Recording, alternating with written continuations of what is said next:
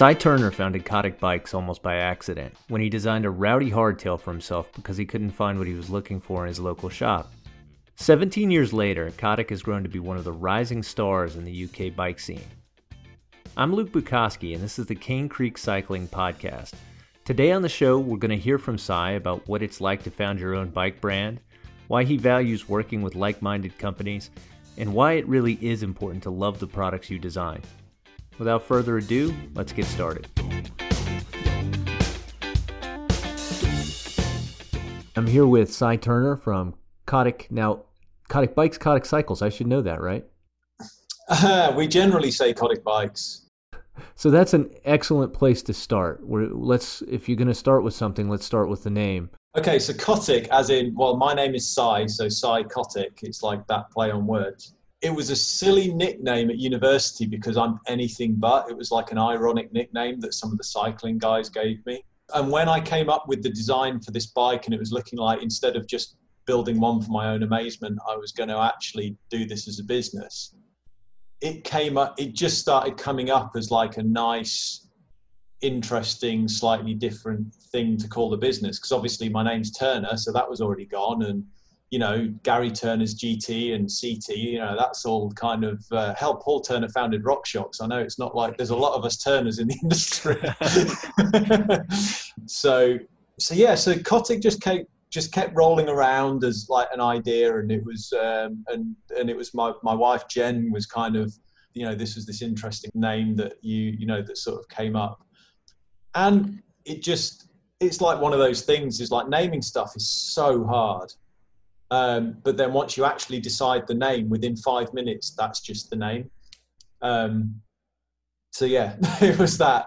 And there's lots of things you could do because it's almost palindromic and it's almost symmetrical. Then there's lots of like graphical things you can do with it, which is nice and easy. So yeah, so that was it. And you touched on this a second ago. You said when I had this idea for the bike. So how did the idea for Cotic start? And it's almost like I feel bad asking you this because it's a bittersweet time to talk about this, right? Tell me about the bike.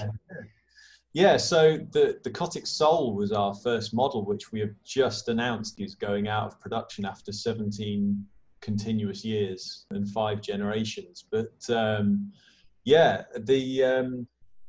I've always designed stuff. I've always mucked around with ideas, even from when I was at school, designed bits of bikes and just bits of anything really. It's what I've always wanted to do. And yeah, as I just learned more and rode more and got trained more, I did mechanical engineering at university. I just started coming up with ideas for bikes, and the basic kind of seed for it all was that I decided I wanted to stop downhill racing. It was all getting a bit like massive jumps and features, and I like steep tech and like fast riding, but I'm not jumpy in any way, shape or form. So it was all getting a bit above my pay grade. So I got back into trail riding, but I wanted the big tires and the disc brakes and the wide bars and all of this kind of stuff from my downhill bike, but they didn't really fit my trail bike. And I had an old, like a 99 steel Kona frame, which was a bit too small for me, which I kind of grafted some of this stuff on. And it wasn't quite right. So I just measured it up and started playing around with the geometry on CAD and just tweaking the layout of the frame to fit me better and fit longer forks better and have proper tire clearance and all of these things, just as something interesting to do. And I was just going to get one of the UK custom builders to make it. I was talking to a guy called Dave Yates to make me one, like I say, just for my own amazement, really. But I had a chance meeting with a guy called Brant Richards, who was working with On One at the time, who were doing this small batch steel consumer direct thing. They were one of the first people to do it. So this friend introduced us and he said, "Oh, I hear you've got an idea for a bike with sort of that due sense of caution and weariness that you sometimes that you get." But I had a full like production drawing for it, like fully tolerance production drawing, because that's what I do. Right. And he was like, "Oh, right, okay, we could get you a price for 100 of these. This looks really good." So yeah, so it was all kind of an accident. So he just suggested, you're going to make one, let's make 100. And so you did, and you have a company now. Yeah, kind of. There's more to it, I'm sure. Yeah, there's a little more to it. He said that, if you're sort of fairly willing to look at getting 100, we could get a couple of samples. So he and his business partner sourced me 2 prototypes, a medium and a large. And we built them up, and I rode the large and I really liked it. And I lent it out to a couple of people, and I had a medium built up and loads of my mates rode it. And they really liked it. And everyone who rode it was like, this is something really something. This is a great bike. This is something different to what everything else is. And it felt like a step forward from the kind of noodly 580mm bar XC bikes that hardtails were kind of being at the time.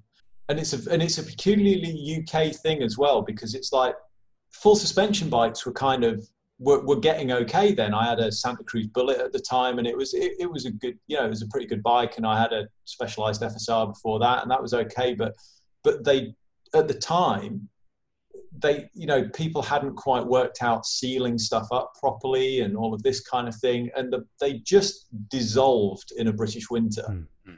So we got back to riding hardtails, but with all of the kind of big tires and brakes and gear off our trail bikes and downhill bikes.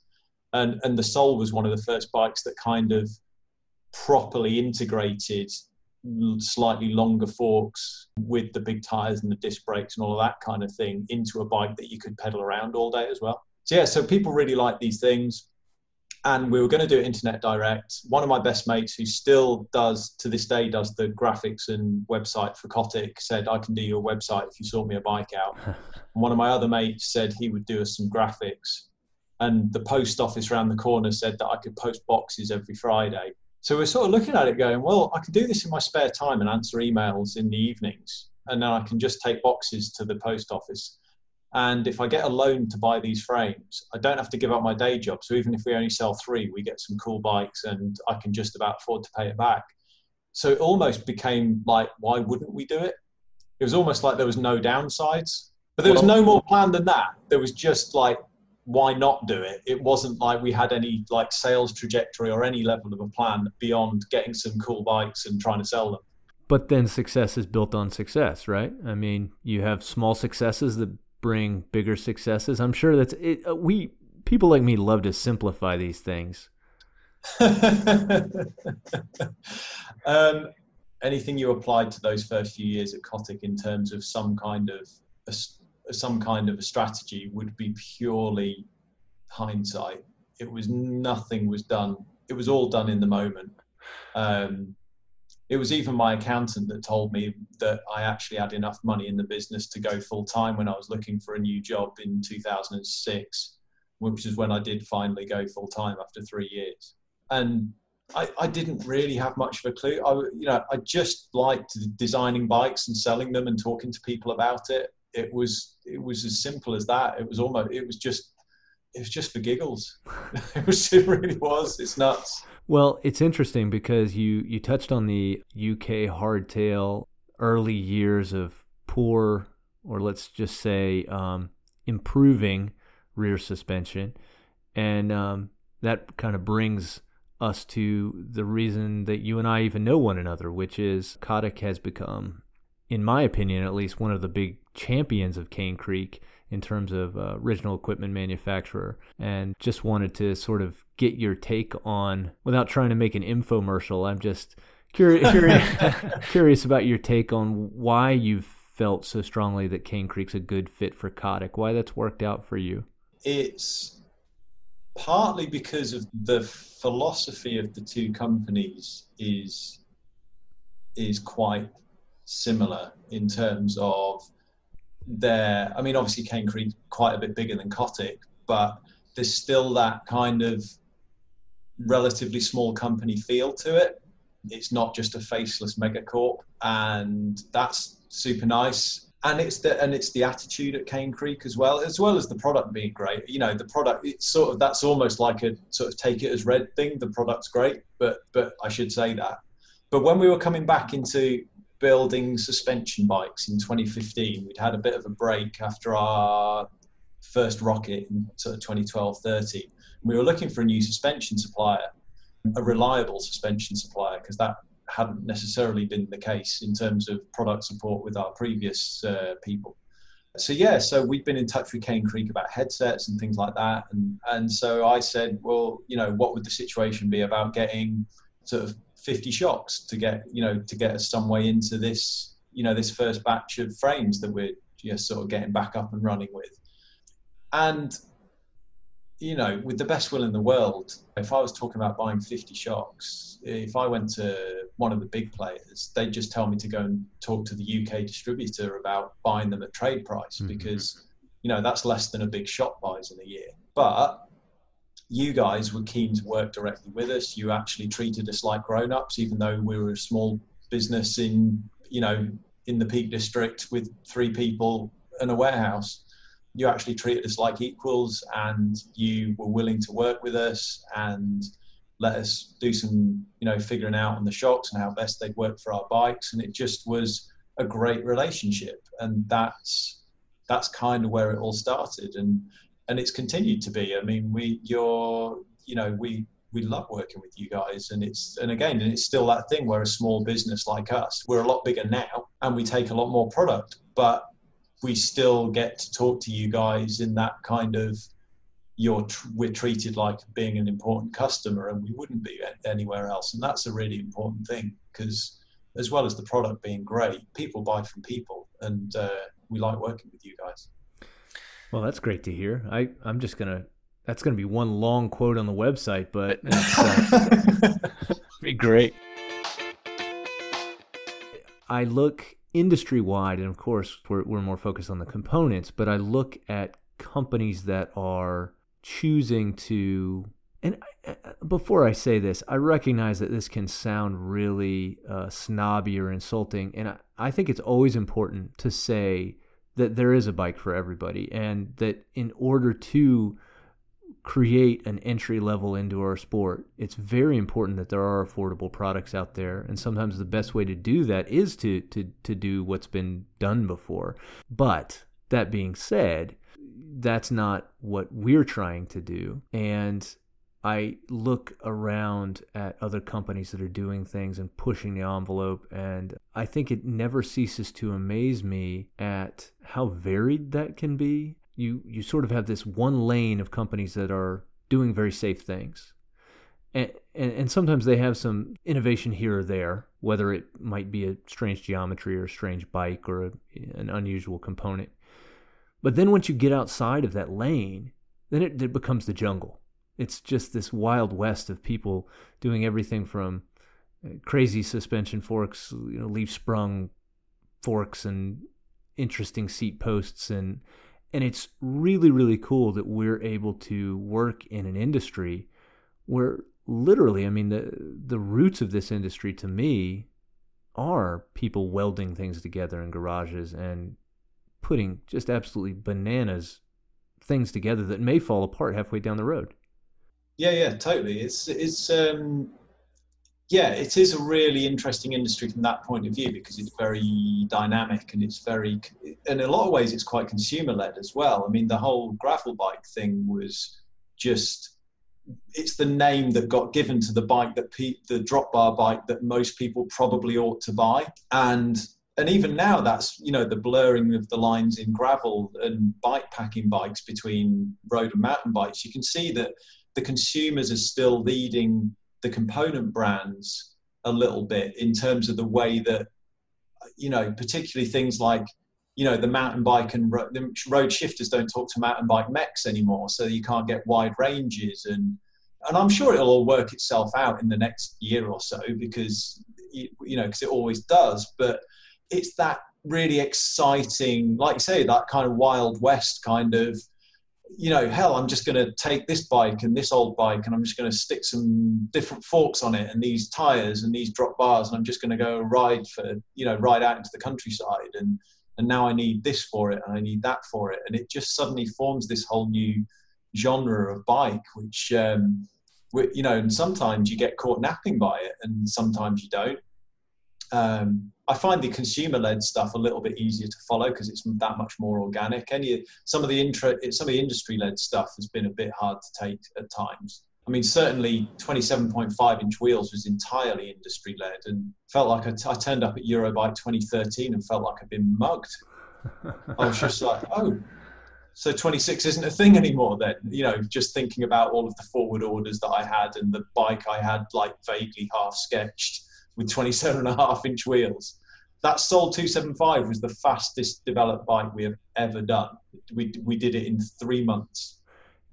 It's and that's a perfect example. It's funny that we're having this conversation because 2 hours ago I was in a meeting and we were discussing this sort of notion of when is something led by the consumer and when is something pushed by the industry, because often the things that are sort of pushed by the industry often, and hey, I'm a marketing director, they're often pushed by me and my ilk in these videos, and it's what you need because otherwise you're not able to ride to the level of Aaron Gwynn. But those waves crest and look, I mean, I don't know if people outside of the industry realize how catastrophically fast the 27.5 crashed. I mean, in terms of that went away so fast, or it has largely gone away, at least in the US. Now, it's not entirely gone. You guys are still doing some cool stuff there. We are, but the volumes are way down. That's one of the main reasons why we had to call time on Soul, because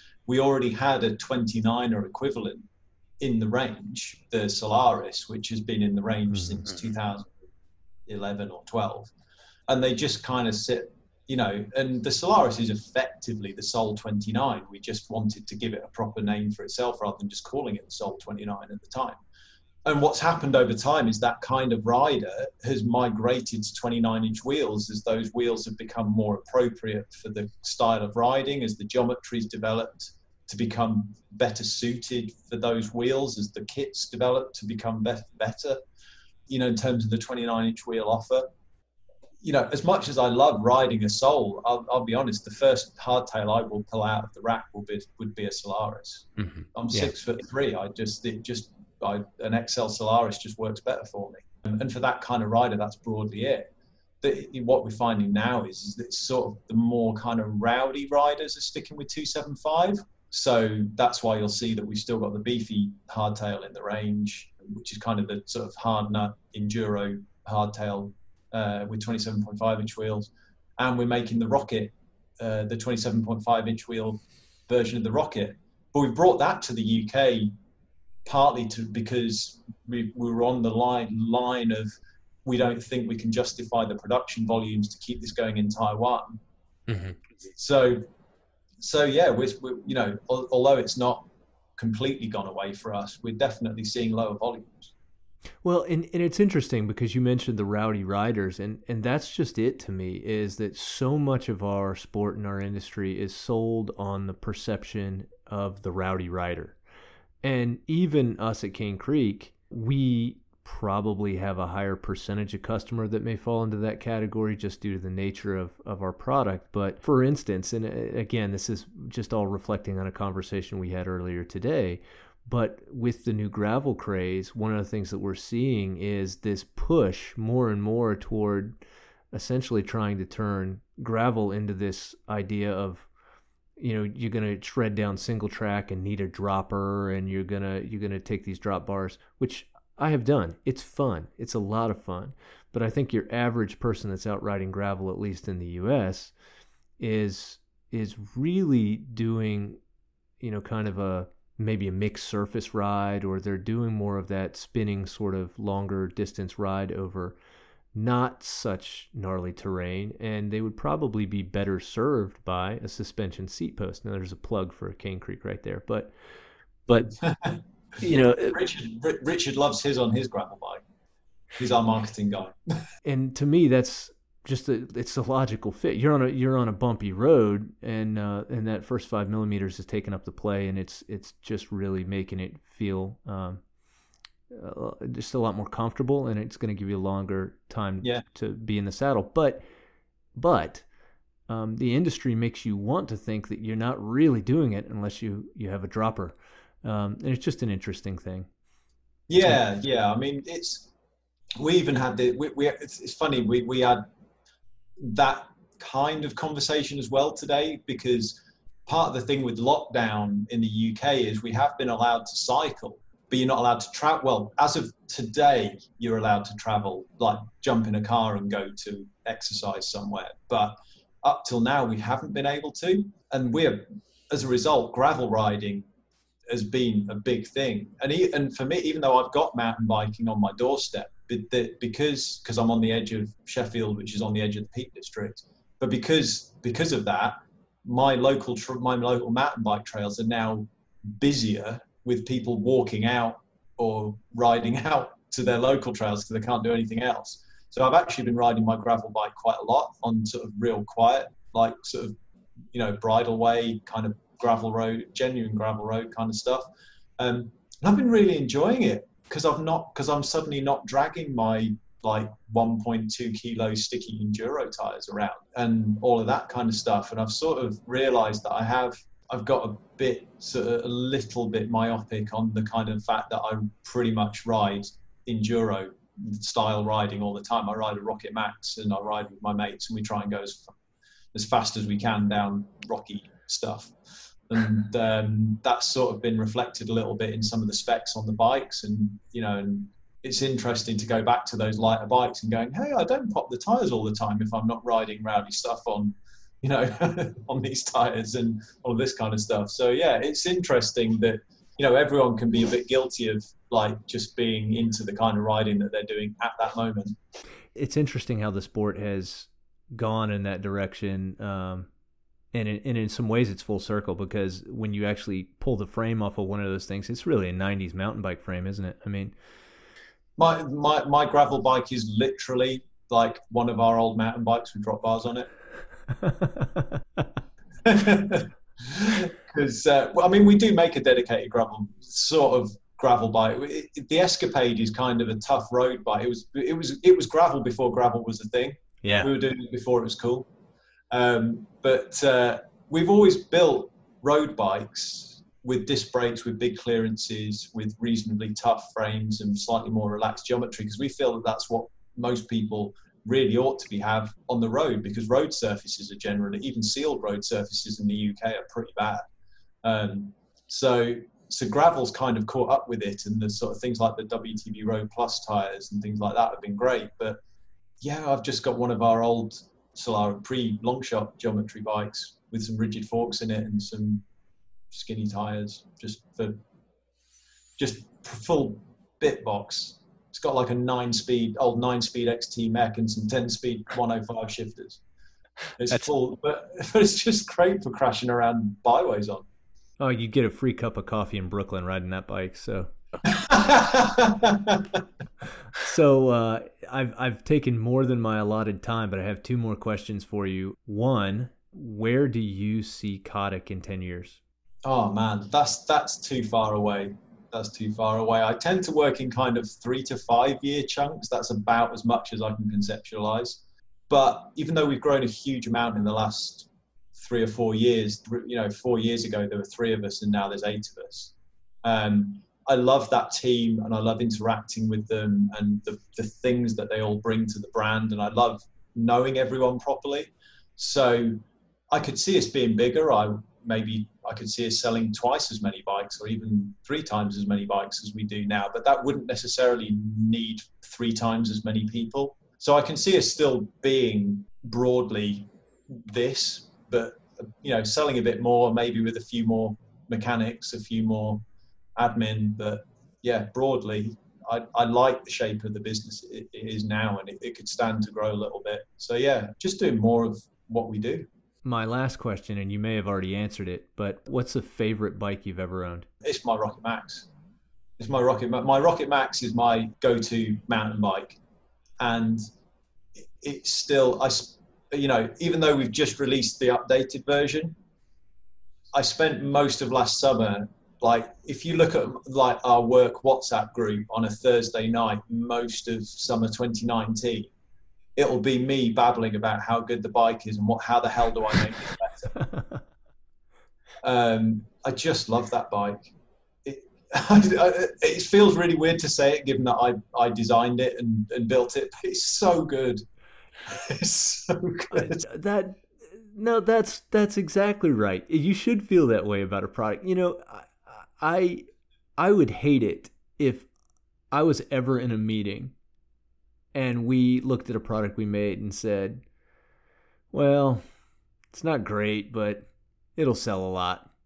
I'm so glad to hear you say, "I am so happy with this bike."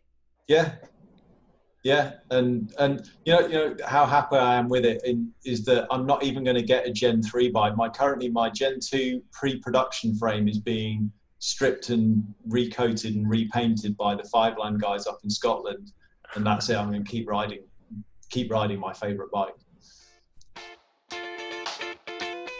And that's our show. Thanks for joining us. If you like this episode, please subscribe and tell a friend. And if you're listening on Apple Podcast, please leave us a review. It really helps people find the show.